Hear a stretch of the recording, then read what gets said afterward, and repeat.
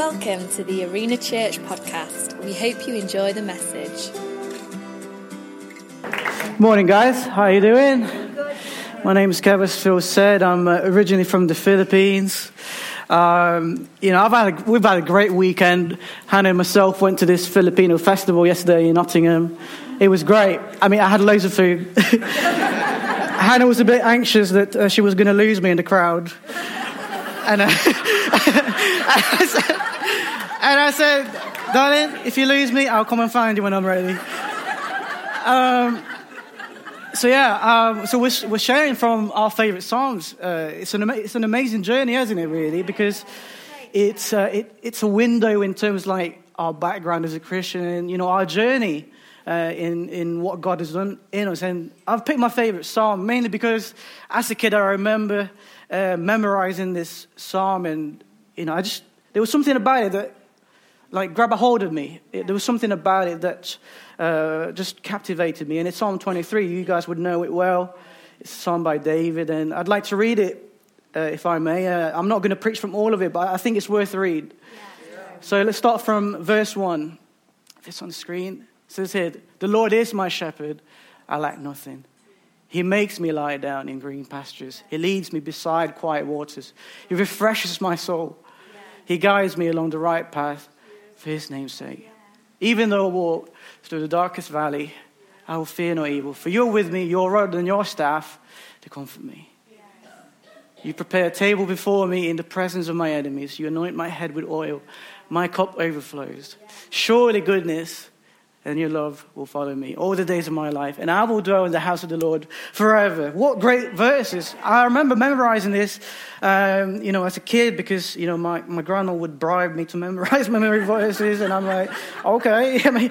I'm not saying no to money, Grandma, and I remember memorizing this, and there was something about it that just brought out something out of me, if you know what I mean. As a kid, I didn't really know much about God, but I remember these verses. There was just something about it that influenced my soul. Because looking back now, I think the reason why this verse, I gravitate towards this verse, is because this is what God has done in my life. And what I mean by this is, this is a psalm by David, who he was a shepherd boy. And then he got anointed to be a king. And I'm not saying that, I got anointed to be a king, but I felt like God has, lifted me up to another level and to another level. And I'm thinking, God, why are you doing this, for me? And it's simply because he's a loving God. He's a great dad. And I honestly believe this is a word for everyone, that if you want to follow God and, you want to go on a journey to get to know him, that God wants to elevate you from a place of insignificance to influence. Because just like David he was overlooked so many times. His dad kept saying, they were looking for the next king, and basically his dad said, well, what about this son and this son and this son? And then the prophet basically goes, no, not these guys. Have you got one more? It's not really special. He's a bit dirty because he's out with the sheep. He's, you know what I mean? He would have been overlooked, but actually God looked at him and thought, you know what? I'm going to raise David up from insignificance to influence, from being overlooked to a place of overflow. That's our word for this year, and I find this true in my life, because there's no way a guy like me should be doing the things that I'm doing. Like some of the things that I get to enjoy, there's no way that a guy like me should be doing it. But yet, here I stand, not bragging about it, but I'm just so thankful that God has used me. And I think that God wants to elevate us, not so that, you could brag about it and you can lord it over people and think, I'm God's favorite. But actually, I think the reason why God wants to elevate you is because he wants you to bring light in dark places.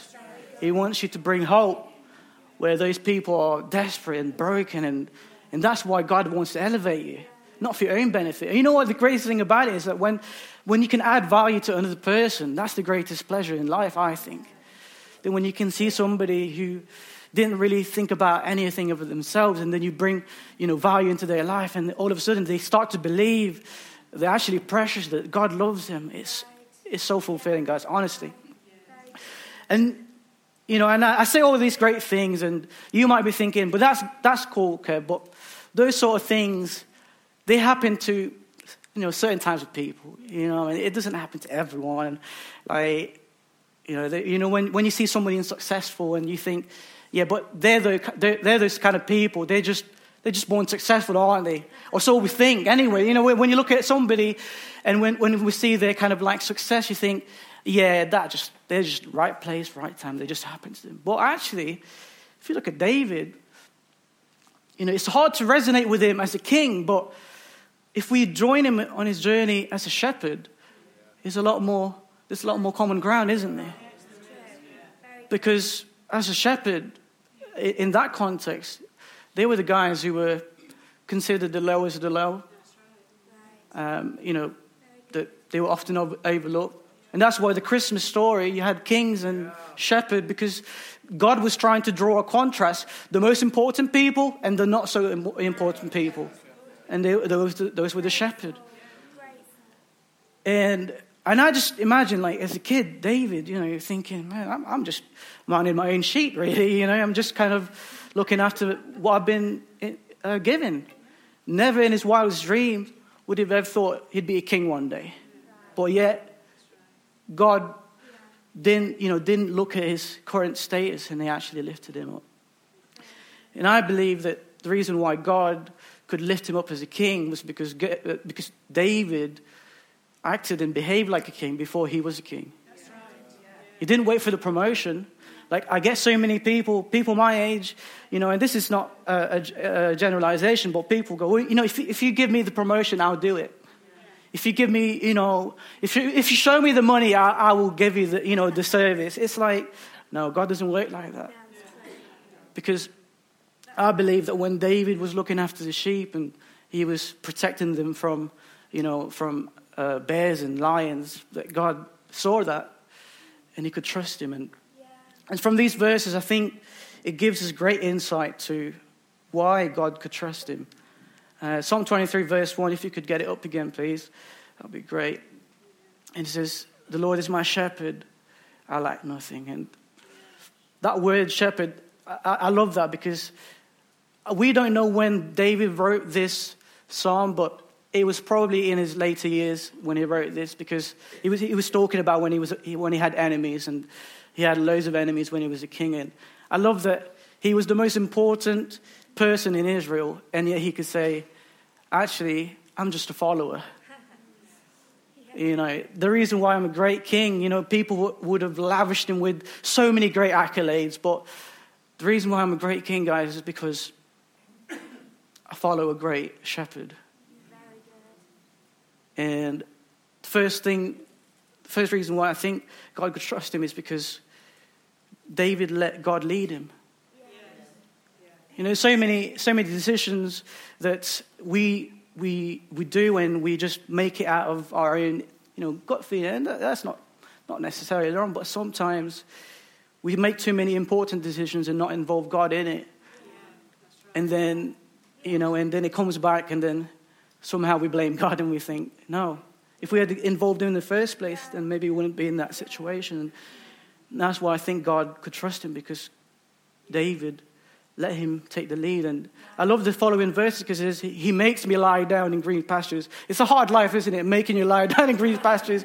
It was almost like play on words, if you see where he's getting at, because he was like, yeah, the Lord is my shepherd, because the word sheep sometimes has a negative connotation, doesn't it? People, oh, you're just a sheep, you just follow. Yeah, no, it's a tough life. He makes me lie down in green pastures. He leads me beside quiet waters. He refreshes my soul. Yeah, it's a tough life, guys. Oh, no, honestly. And that's what he was trying to get at. That actually, following God is better than leading on my own. That's what he's saying. And the next one is, and this is possibly harder than the first, and he let God love him. It says, surely your goodness and your love will follow me all the days of my life. You know what I've noticed with a lot of people? They're allergic to people being nice to them. Like, if you wanted to just bless them, they want to try to pay you back. It's like, no, I just want to bless you. No, do you want anything for it? No. Like, I want to pay you back. And I'm like, no, like, I just want to bless you. And people, they try to earn it, don't they? That's what they're trying to do. And the crazy thing about it is we do this same thing to God. God just wants to bless us. And we go, no, God, I want to pay you back. Like, I want to do something for you. And God's like, no, I just want to bless you because I'm a good dad. You know, not because you're good, but because I'm a good dad. And it's like, you know, Jesus said that it's better, it's more blessed to give than to receive. You know, the crazy thing about this is this, of what I've realized is this, that when you refuse to be blessed by other people and by God, you're robbing them of the pleasure of blessing you. You are. You know, and if someone wants to bless you, just learn to accept it. And the crazy thing about it is some of us, most of us, are good followers, but we're not good at receiving love. Honestly, I've seen it so many times. And what happens is this, so we're good at following things, and what it is just religion. Because if it's just following rules and regulations, that's religion. And what happens is our relationship with God becomes stale because it's all just following rules and regulations. Here we go again, God, I'm doing this, everything for you. You know what I mean? And it all becomes about what you've done for God rather than what he's done for you. But I think David understood that actually, you know, the reason why I get to do a lot of these things is because God loves me. And I just want to, you know, challenge you in that. You know, if your relationship with God has become stale, maybe because it's gotten a bit too complicated. And, you know, and out of all David's accomplishments, you know, we're talking about people admiring him at his time. Like, you know, we're talking about a guy who, people talk about him as the greatest, arguably the greatest king of Israel. You know, a giant slayer, great, you know, songwriter, musician. You know, Justin Bieber didn't have anything on this dude. Like if the charts was around back in his day, he would be, you know, 130. You know, he'd be, you know, he wouldn't move because he's such a prolific writer. But, you know, those accolades, I honestly think there's one thing that stands, there was one description that the Bible calls David that stands out from the rest. And it says here that he was called a man after God's own heart. I mean, what an incredible, incredible compliment to anyone. Yeah. And I think the reason why God called him that, well, it's not because of the things that he's achieved, because God made him king before he achieved anything. Yeah. You know, when he was still a shepherd boy, when he was a nobody, really. Yeah. When he was overlooked, you know, insignificant. I think the reason why God called him that is because David knew this thing that actually, for me to be successful, my relationship with God just needs to be simple. It doesn't need to be this complicated thing that I'm confused. I can't explain it to somebody else, and I get so tired of it. And that's why I think God could trust him with so much authority and so much influence because, well, number one, like I said, David allowed him to lead. He just said basically, God, I know I'm the king, but you're my king. Yes. You're the one who makes better decisions than me. And the second one is you just let God love him. You know, in spite of all the things that he's done, you know, no doubt David would have messed up along the way. David would have let God down. I'm pretty sure of that. But I think he realized actually it's not about what I've done. It's about what God has done for me. And I just want to invite you that, you know, if that's you this morning, that if your relationship with God is grown stale, hey, let's just take it back to the start. Yeah. Just let God lead. You know, let's just take the lead, and let God love you. You know, because He's got so much planned for your life, and I honestly believe that He wants to elevate you from a place of insignificance to influence. There's so many people in your life that needs to hear that there is a God who loves them. There is a God who has got a purpose for their lives. And I pray that you would take that to heart. God bless you guys.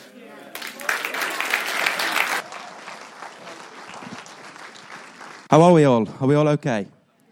Brilliant. I've just got a bit of advice before I start because there's an elephant in the room right now. Any of you guys that are considering, you know, your hair, you're losing your hair, things like that, This week I read a Bible verse. It said, be bold and courageous. Don't take it literally. Please don't.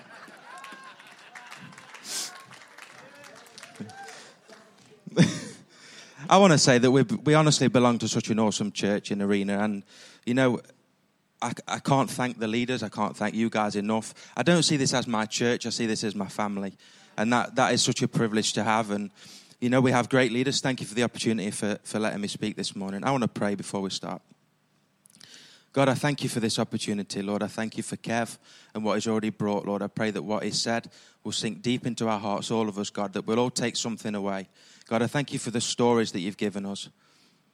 Thank you that they are powerful, God. And I pray as I share mine this morning, God, your words will remain and not mine, Lord. I speak and confess that where the Spirit of the Lord is, there's freedom. And I pray freedom this morning. Amen. So, as Phil's already said, I'm Jono.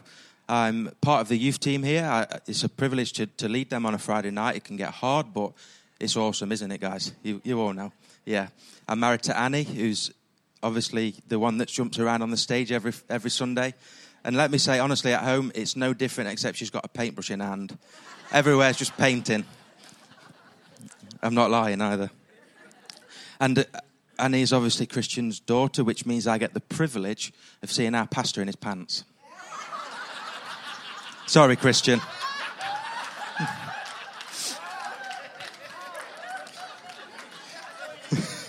Not Phil yet, anyway. I'm not flipping out. So my psalm today, quickly moving on, is one that it's literally my life in a psalm. And every time I read it, it reminds me of two things: how forgiven I am and how loved I am. And you know, without being reminded of that, I can slip so much into arrogance, slip so much into religion, so much into entitlement. It's something that I need to be reminded of so much, and it's Psalm 32. And the whole point of this message, I'm going to tell you before I start, and it's what I believe God is wanting every one of us to know. It's this: finding freedom is freeing. Now, we have these things, we have these statements: know God, find freedom, discover your purpose, make a difference. And they can become almost like just statements that we don't think about. But I'm only 25, but let me tell you, I am finding freedom, and it's freeing. It's something powerful about that, and that's what this psalm is talking about. Hands up if you've ever been bound by something. Anything ever held you back?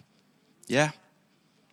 I would honestly say most, if not all of us in this room have been bound by something in your life. And, you know, the thing is, if I started to list these things off, if I started to say, stand up if you're struggling with this, stand up if you're watching this, stand up if you're addicted to this, it'd get embarrassing, you'd get shut off, and there'd be pushback, wouldn't they? And here's why. When we aren't free, we carry a burden that affects every part of our life. And I've been there so much. So in Psalm 32 it says this, verse 1 and 2. Oh, what joy for those whose rebellion is forgiven, whose sin is put out of sight. Yes, what joy for those whose record the Lord has cleared of sin, whose lives are lived in complete honesty. How many of us want that? Yeah, we all want that, don't we? You know, my story is, not too long ago, this was not my life at all. In fact, it was the complete opposite. I lived my life the way I wanted to live my life. Anyone else know what that means? Whenever I felt like doing something, I'd do it, regardless of what anyone else would say. And you know what? It didn't work. People say that Christianity, you're almost bound by all these rules and regulations. I want to say today, when I had no boundaries, I was bound.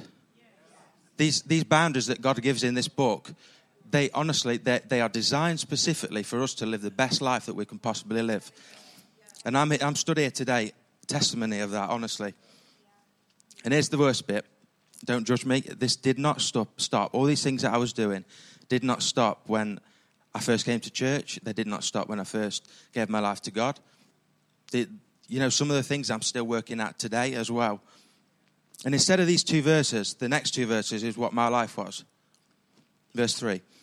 When I refused to confess my sin, I was weak and miserable, and I groaned all day long. Day and night, your hand of discipline was heavy on me.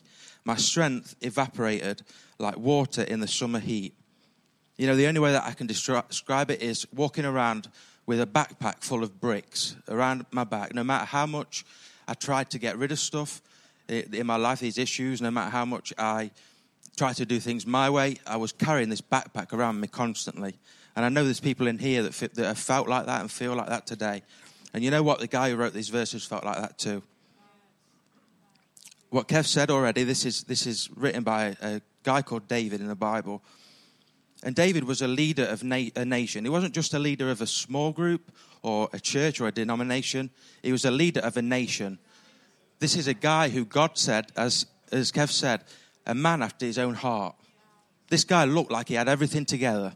Basically, picture Mr. Chris on the front row with an armor and a staff. That's David. But on the other side of things, I'm not coming over here for any reason, don't worry. On the other side of things, this guy was a guy who, he looked lustfully upon one of his most loyal soldiers' wives. He slept with her. He had a baby with her. He tried to hide it and realized that we can't hide things. Everything will work its way out in the end. And he actually ended up getting this guy killed. Now we think our guilt's bad.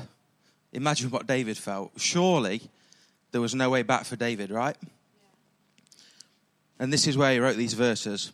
You see, the stress of a double life and hidden sin caused David to feel old, oppressed, and dry.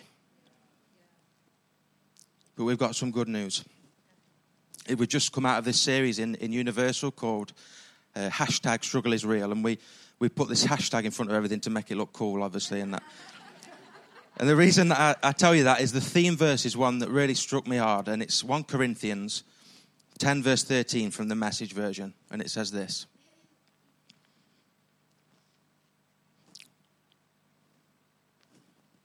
Sorry.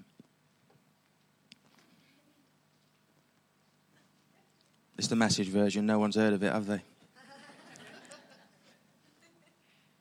If I had my phone, I'd be able to...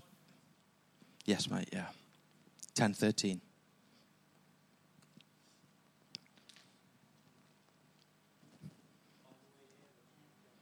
Thanks, mate. Great.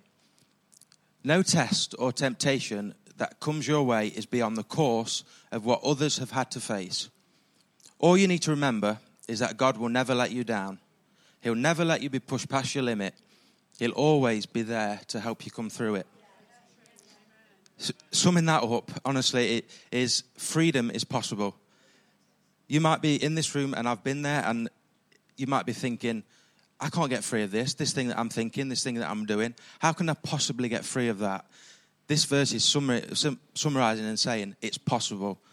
It's so possible. And you know what? There's people around you right now that sat around you that have been through the same thing, that have found freedom in that, and they want to help you too. And if there's one thing that I plead you to remember today, it's this. Whether you're not a Christian or whether you are, no matter how far you feel you've gone, it's never too late for God.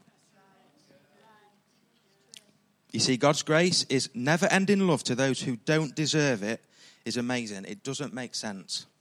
That's how good it is. It doesn't make sense. You see, how can God possibly call David, a man who'd done all that rubbish stuff, a man after his own heart, without something that's in between the two that doesn't make sense? Personally, how can God call me, with a past like I have, to stand on this stage without something that just doesn't make sense? And this is God's grace. And you know, God's grace calls us to live free. This is good news. There is a better way than living with guilt, condemnation, unforgiveness, and burdens. God wants us to live free. And I hope right now, because in my mind, I'm thinking of stuff in my mind that I need to be free of. I hope right now that every person in this room is thinking of something that they can take the next step in becoming free in. And you might be thinking, how can I live free? Verse 5. Finally, I confessed all my sins to you and stopped trying to hide them. I said to myself, I will. Everyone say, I will. I will confess my rebellion to the Lord, and you forgave me. All my guilt is gone. Verse 6, therefore, and this is coming from a man who has been forgiven of so much. I read a quote this week. It says that the best relationships are built on forgiveness. Therefore, let all the godly confess their rebellion to you while there is time. For you are my hiding place. You protect me from trouble. You surround me with songs of victory. And this whole picture is, let's just imagine for a moment, England win the World Cup. Let's just imagine. And Gareth Southgate's there in the middle, and you've got the team all around him, shouting and praising him, saying how great a job he's done. You know, that is what happens when we step out and say, I'm going to become free of this. We're surrounded with songs of victory. Such a good picture. You see, for me, the moment I ask for forgiveness from God and ask somebody to walk with me through these issues is the moment I first found freedom. And I want to be bold this morning and say I couldn't have done it just by confessing my sins to God. There was something that had to come from me stepping out and getting somebody else around me. James 5:16 says this, confess your sins to one another and pray for one another so that you may be healed. Anyone want to be healed this morning? Well, this is your answer. You see, I believe there's two elements when we mess up. First is the act. We do something wrong. We mess up. We might watch something. We might say something. We might do something. But secondly is that we hide it. And I believe as we deal with the second, God will deal with the first. God will forgive us. We bring it out into the open. We say, I need help in this. I'm sorry, God. God will deal with the first. We don't have to work our way towards God and his forgiveness. It's given to us freely. And how do we do that in Arena?